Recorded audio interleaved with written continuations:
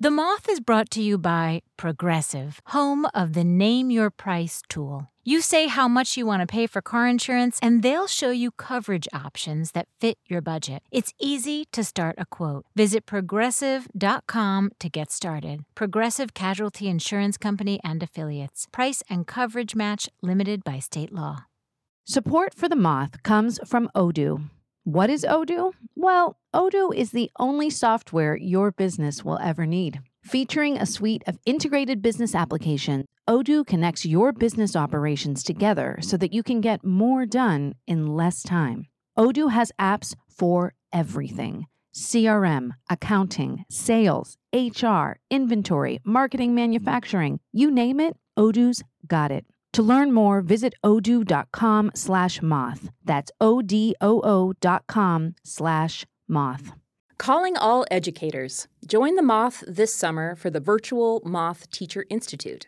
We're not your average teacher training. Forget what you think you know about professional development. At MTI, we're all about infusing your classroom with the magic of storytelling. MTI is for 5th to 12th grade teachers, whether you're looking to fine-tune your strategies or you're a curious newcomer eager to learn more about Moth storytelling. Picture this: a new community of teachers all over the country. Vibrant discussions, engaging activities, live storytelling shows, access to Moth curriculum, and so much more. This summer, MTI will take place from August 5th to the 9th. Applications close on June 23rd. Visit themoth.org/MTI to apply today. Welcome to the Moth Podcast. I'm Emily Couch, producer of special projects and radio at the Moth, and your host for this episode. When I was in high school, and even younger, in elementary school even, I was a complete perfectionist. All A's, all AP classes, gave myself a panic attack during a chemistry quiz, you name it.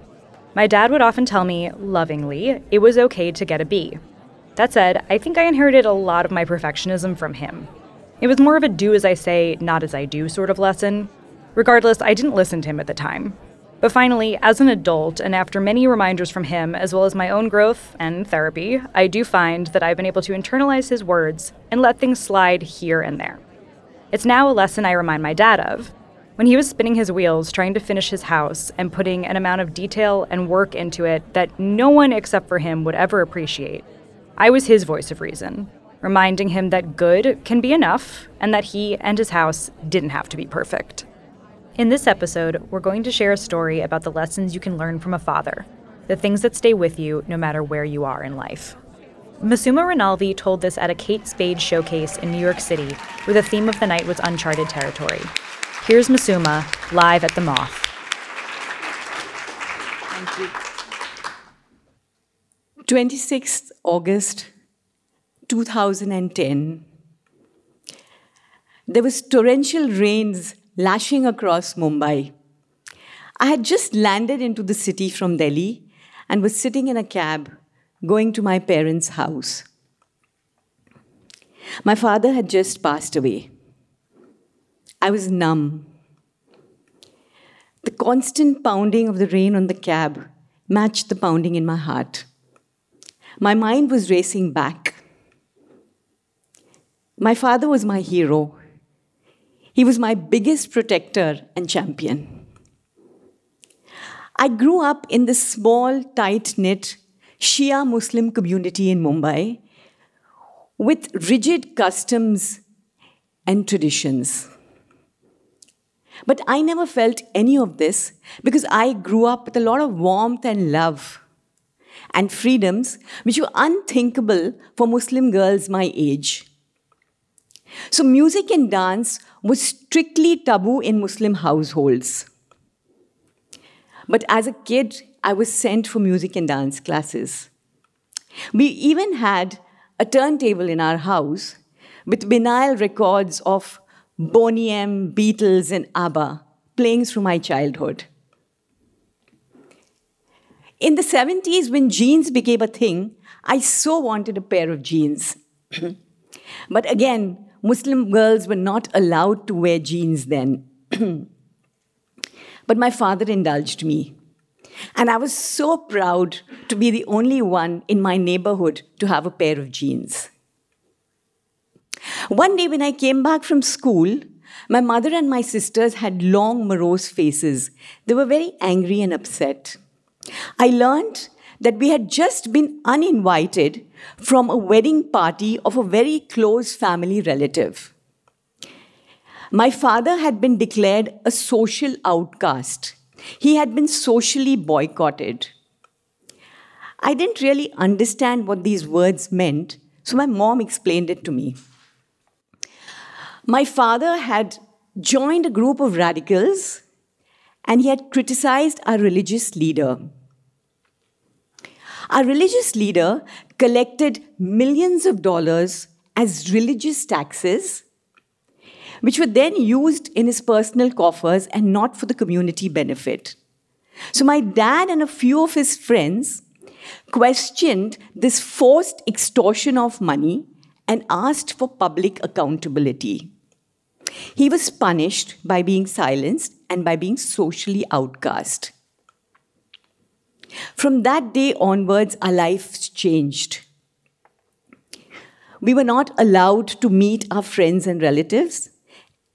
We could not go to their houses, nor could they come over to our houses. We were not invited for any wedding parties or receptions or any big social occasions.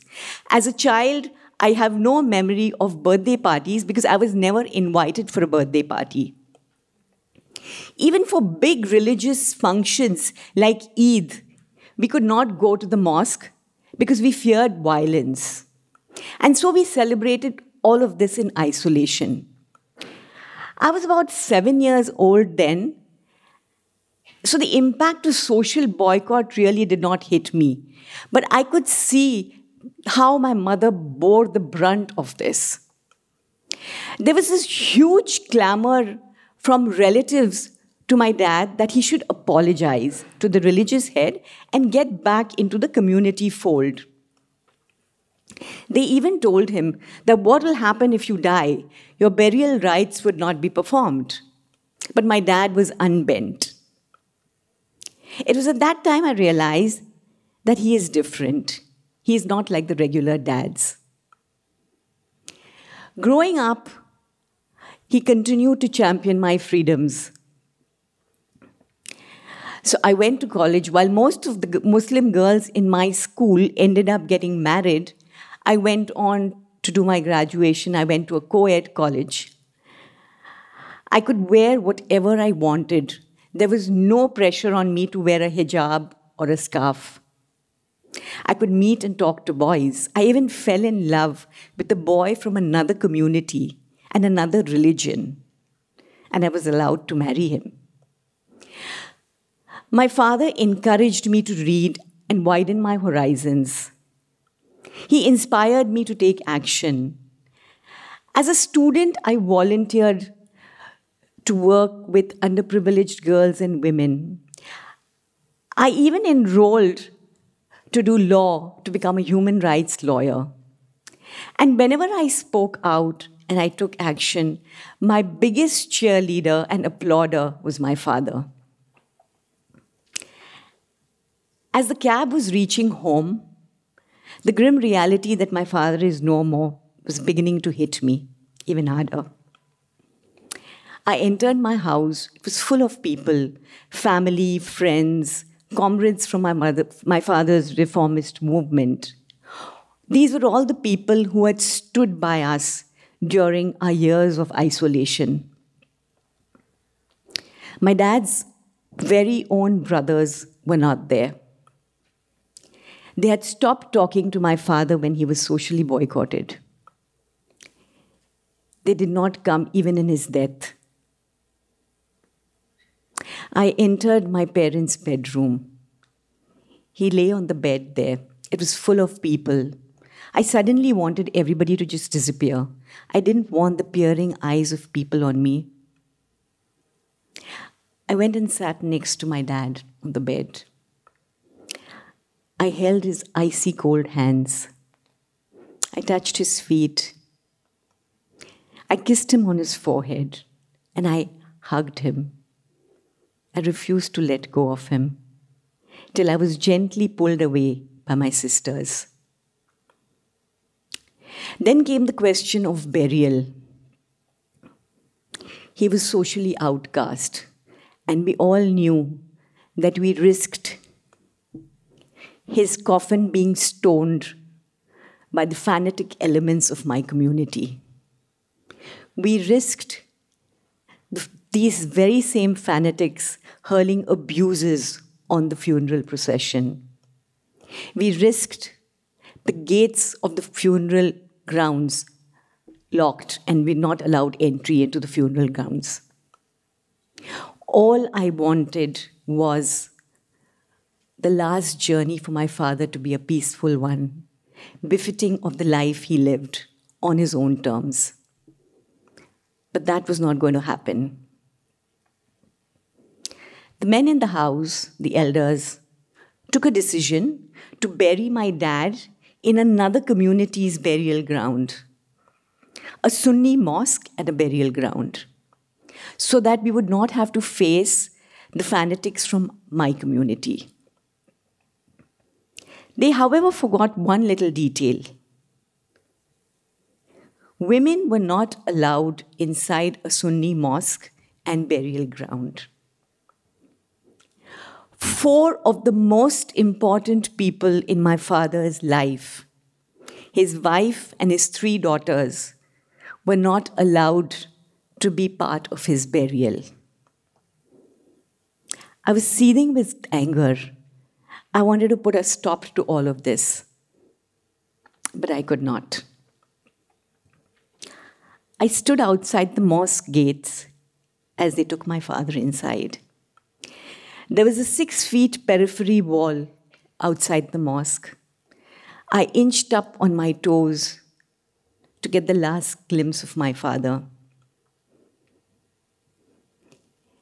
Rain and the tears flowed incessantly.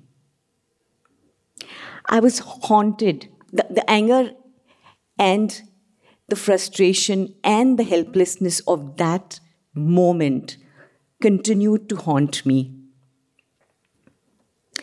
It drove me even more to take up causes for social change. I plunged myself into work.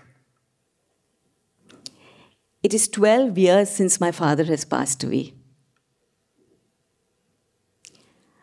I have not been to his grave because I am still not allowed to go there. But today, I lead India's largest survivor-led movement against female genital mutilation. My biggest fight is against the religious leader who propagates and enforces this practice. This is this very same religious establishment against whom my father had stood. I do this work with pride. And as I do it, I feel my dad in me. Thank you.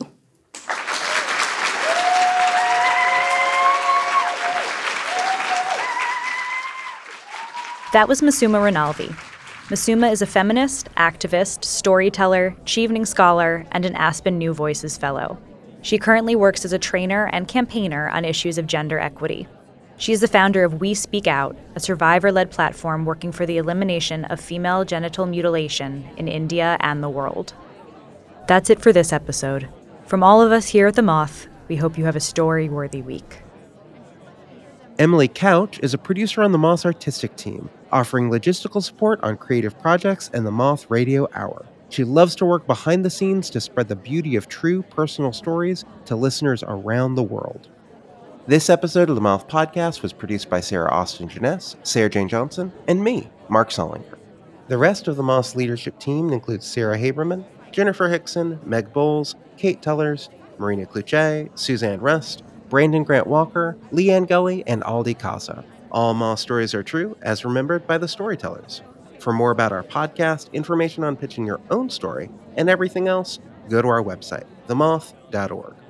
The Moth Podcast is presented by PRX, the Public Radio Exchange, helping make public radio more public at prx.org. Support for The Moth comes from Odoo. What is Odoo? Well, Odoo is the only software your business will ever need. Featuring a suite of integrated business applications, Odoo connects your business operations together so that you can get more done in less time. Odoo has apps for everything: CRM, accounting, sales, HR, inventory, marketing, manufacturing, you name it, Odoo's got it. To learn more, visit odoo.com/moth. That's odoo.com/moth.